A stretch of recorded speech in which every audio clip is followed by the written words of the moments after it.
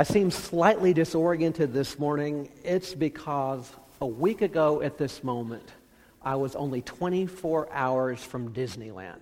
And I am still hearing, "It's a small world after all." You can't get rid of that song. And the reality is, even though that song can be a little irritating, it's one of my favorite moments. It's one of my favorite things about Disneyland.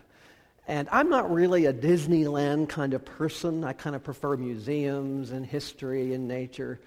But this was a once-in-a-lifetime opportunity because it was a family vacation with my 4 nieces at Disneyland. And I would do anything for my nieces. Now, going into this trip, I had all this vision about sharing the moments that I remembered as a child with my nieces. So I imagined myself with my nieces on all my favorite rides. Peter Pan, the Mad Teacups, Mr. Toad's Wild Ride, and of course, Small World. So the first day we get there, we're right there at the gate, and I say to my nieces, "What do you want to do first? Do you want to do the Peter Pan ride first?" And they looked at me like I was from another planet. "Peter Pan? We want to go on Indiana Jones. We want to see the snakes." Well, surely we want to kind of ease into the day, don't we? Maybe do Small World. No, we want to do the Tower of Terror, Space Mountain, Thunder Mountain. I'm like, okay, I'll go with you on this. So after riding on the Indiana Jones ride 4 times, I said, "Aren't you ready for Peter Pan now?" It's like, "No, let's do the haunted house."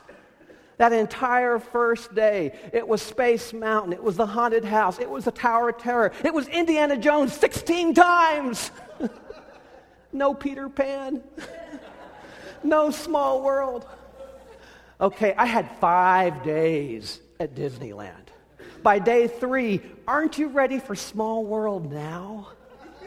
"No, Uncle D, let's go on Indiana Jones again." I was fully shaken up by this time.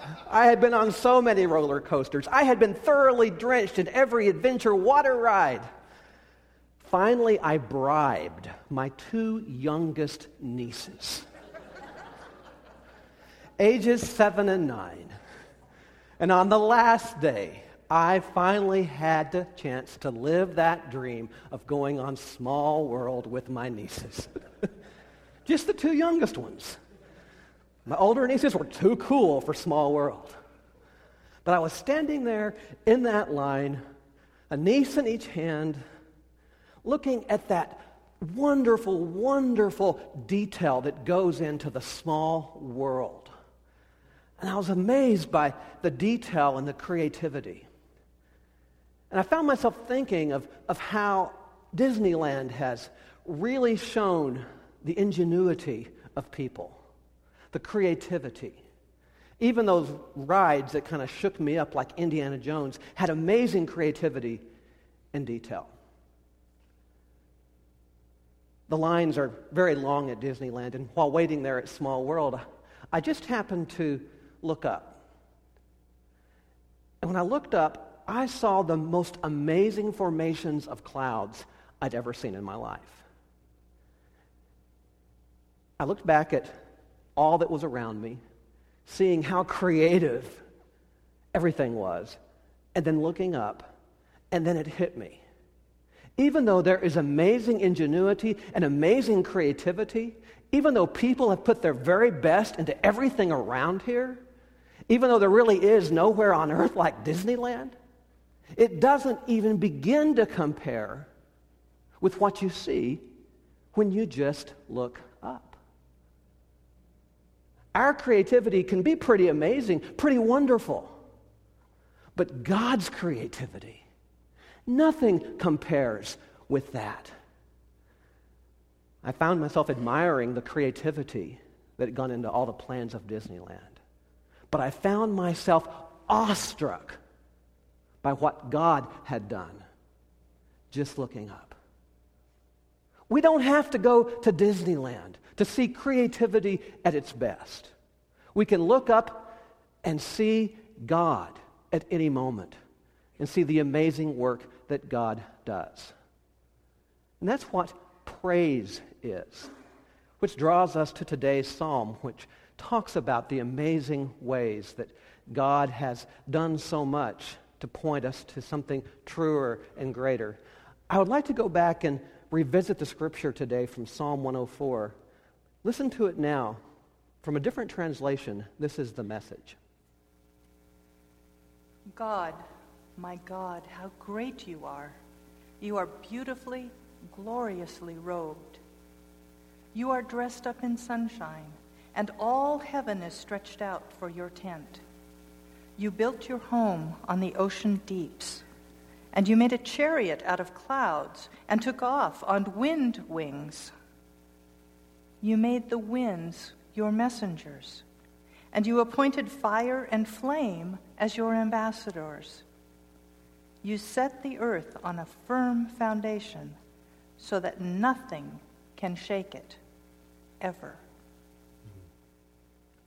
Even when we are surrounded by the best that we can create, why are we called to look up? This psalm makes it very clear. We are called to look up because what God creates is greater than anything we can even imagine. And at some point in our lives, we will need to look beyond what we create to what God creates in order to find our faith strong and strengthened. At some point, that which we create is going to shake a little. At some point, that which we create is going to deteriorate and fall apart. At some point, we're going to need to look up and find that power greater than ourselves. And that's exactly why this psalm is so important. Looking at what the people were going through at that time, we see that they needed something greater than themselves. The context of the people of Israel when this psalm was written was one of amazing fear. And this psalm is actually addressing their fears. One of the verses that's so powerful in this psalm talks about how God has made God's home over the oceans. Now, why was this important? It was important because at that particular time, the people of Israel were particularly afraid of the sea. To them, the sea represented that fear. At that point, it represented the unknown. It represented danger. It represented vulnerability. At that time, they still had legends of sea monsters and demons and serpents coming from the sea and overtaking the land. So they lived with that kind of fear. But what happens with the psalmist here is that the psalmist takes all the points of danger and lets those points of danger point to something greater. What's happening in this psalm is the psalmist is saying even the scariest place can become the place where God lives, a place where God is strong.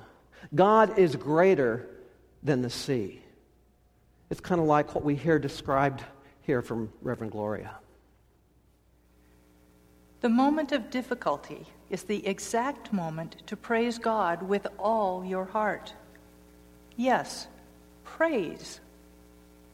That moment, in the most difficult place, your sorrow is turned to joy, your fret to peace, your disorder to order, your chaos to calm. Praise God with all your heart, however restricted your circumstances. Praise God with all your heart, however little you may be able to remedy financial affairs. Praise God with all your heart, however complex the problem seems. When you praise God, life takes on a new perspective. Praise draws us into God's broader vision. The people of Israel had every reason to be afraid. They were vulnerable when they looked at the sea. They were vulnerable when they looked at the nations around them. This psalm describes the chariots. What's happening here is the psalmist is reminding the people that that which they are most afraid of, those invading armies coming in on chariots, can actually be reminders of the power of a God who is greater than those points of vulnerability. The psalmist is saying at that moment of greatest difficulty, at that moment of greatest fear, look up and find your strength. There is amazing power in praise because it gives us a vision bigger than ourselves. The power of praise is that it points us beyond our fear. Praise gets us off of ourselves and onto God. Praise returns us to our foundations. And this psalm, again, is calling us to look at the creative power of a God who points us to the foundations and to those places of strength. God's creation reveals to us that it is God who built foundations for earth, and it will never be shaken. At times, things may seem shaky. That's because we want a sense of certainty. We want things ordered according to our own understanding of the world. But that's our agenda, not God's. Only God knows the big picture and the grand plan. So look up and see the bigger picture. God's creative power will be unleashed in your life.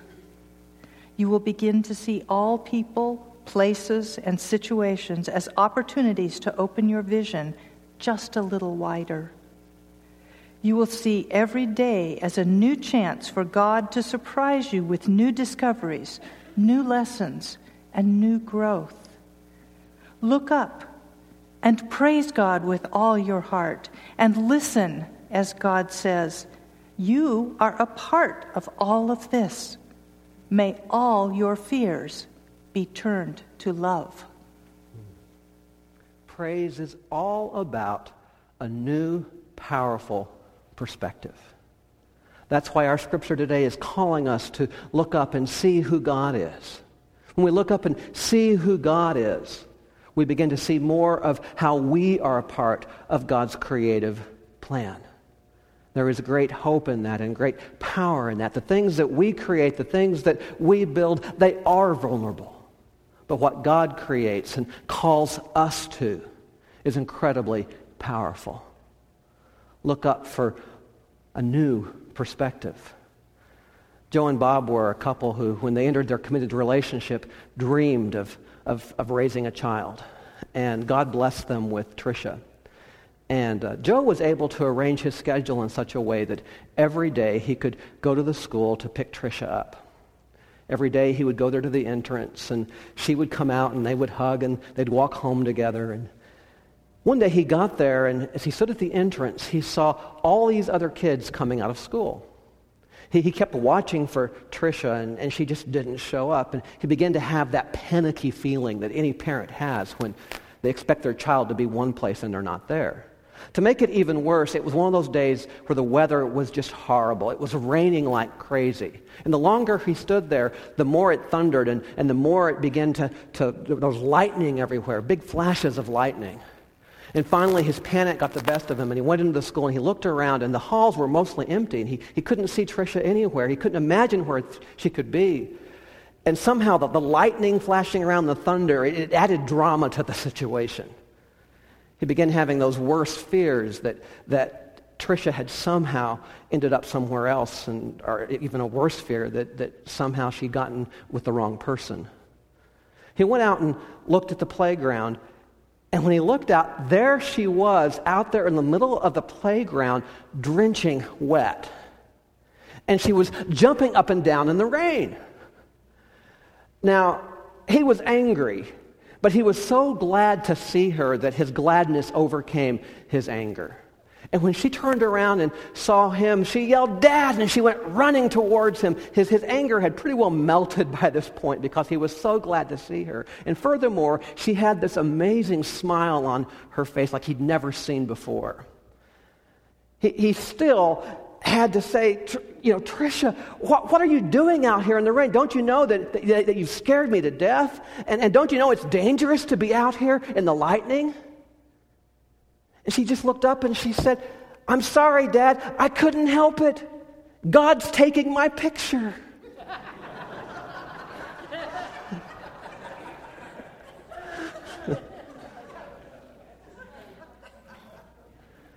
It's all about perspective.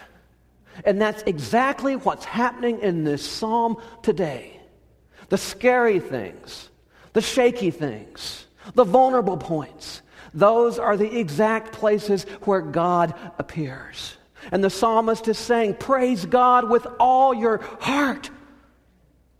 And you will find your life transformed because you will be drawn in to God's own creativity. Look up. Look beyond. And you will see that God provides all you need at the exact moment you need it. That is the power of praise. It gets our eyes off of ourselves and onto God. And that's where our power is.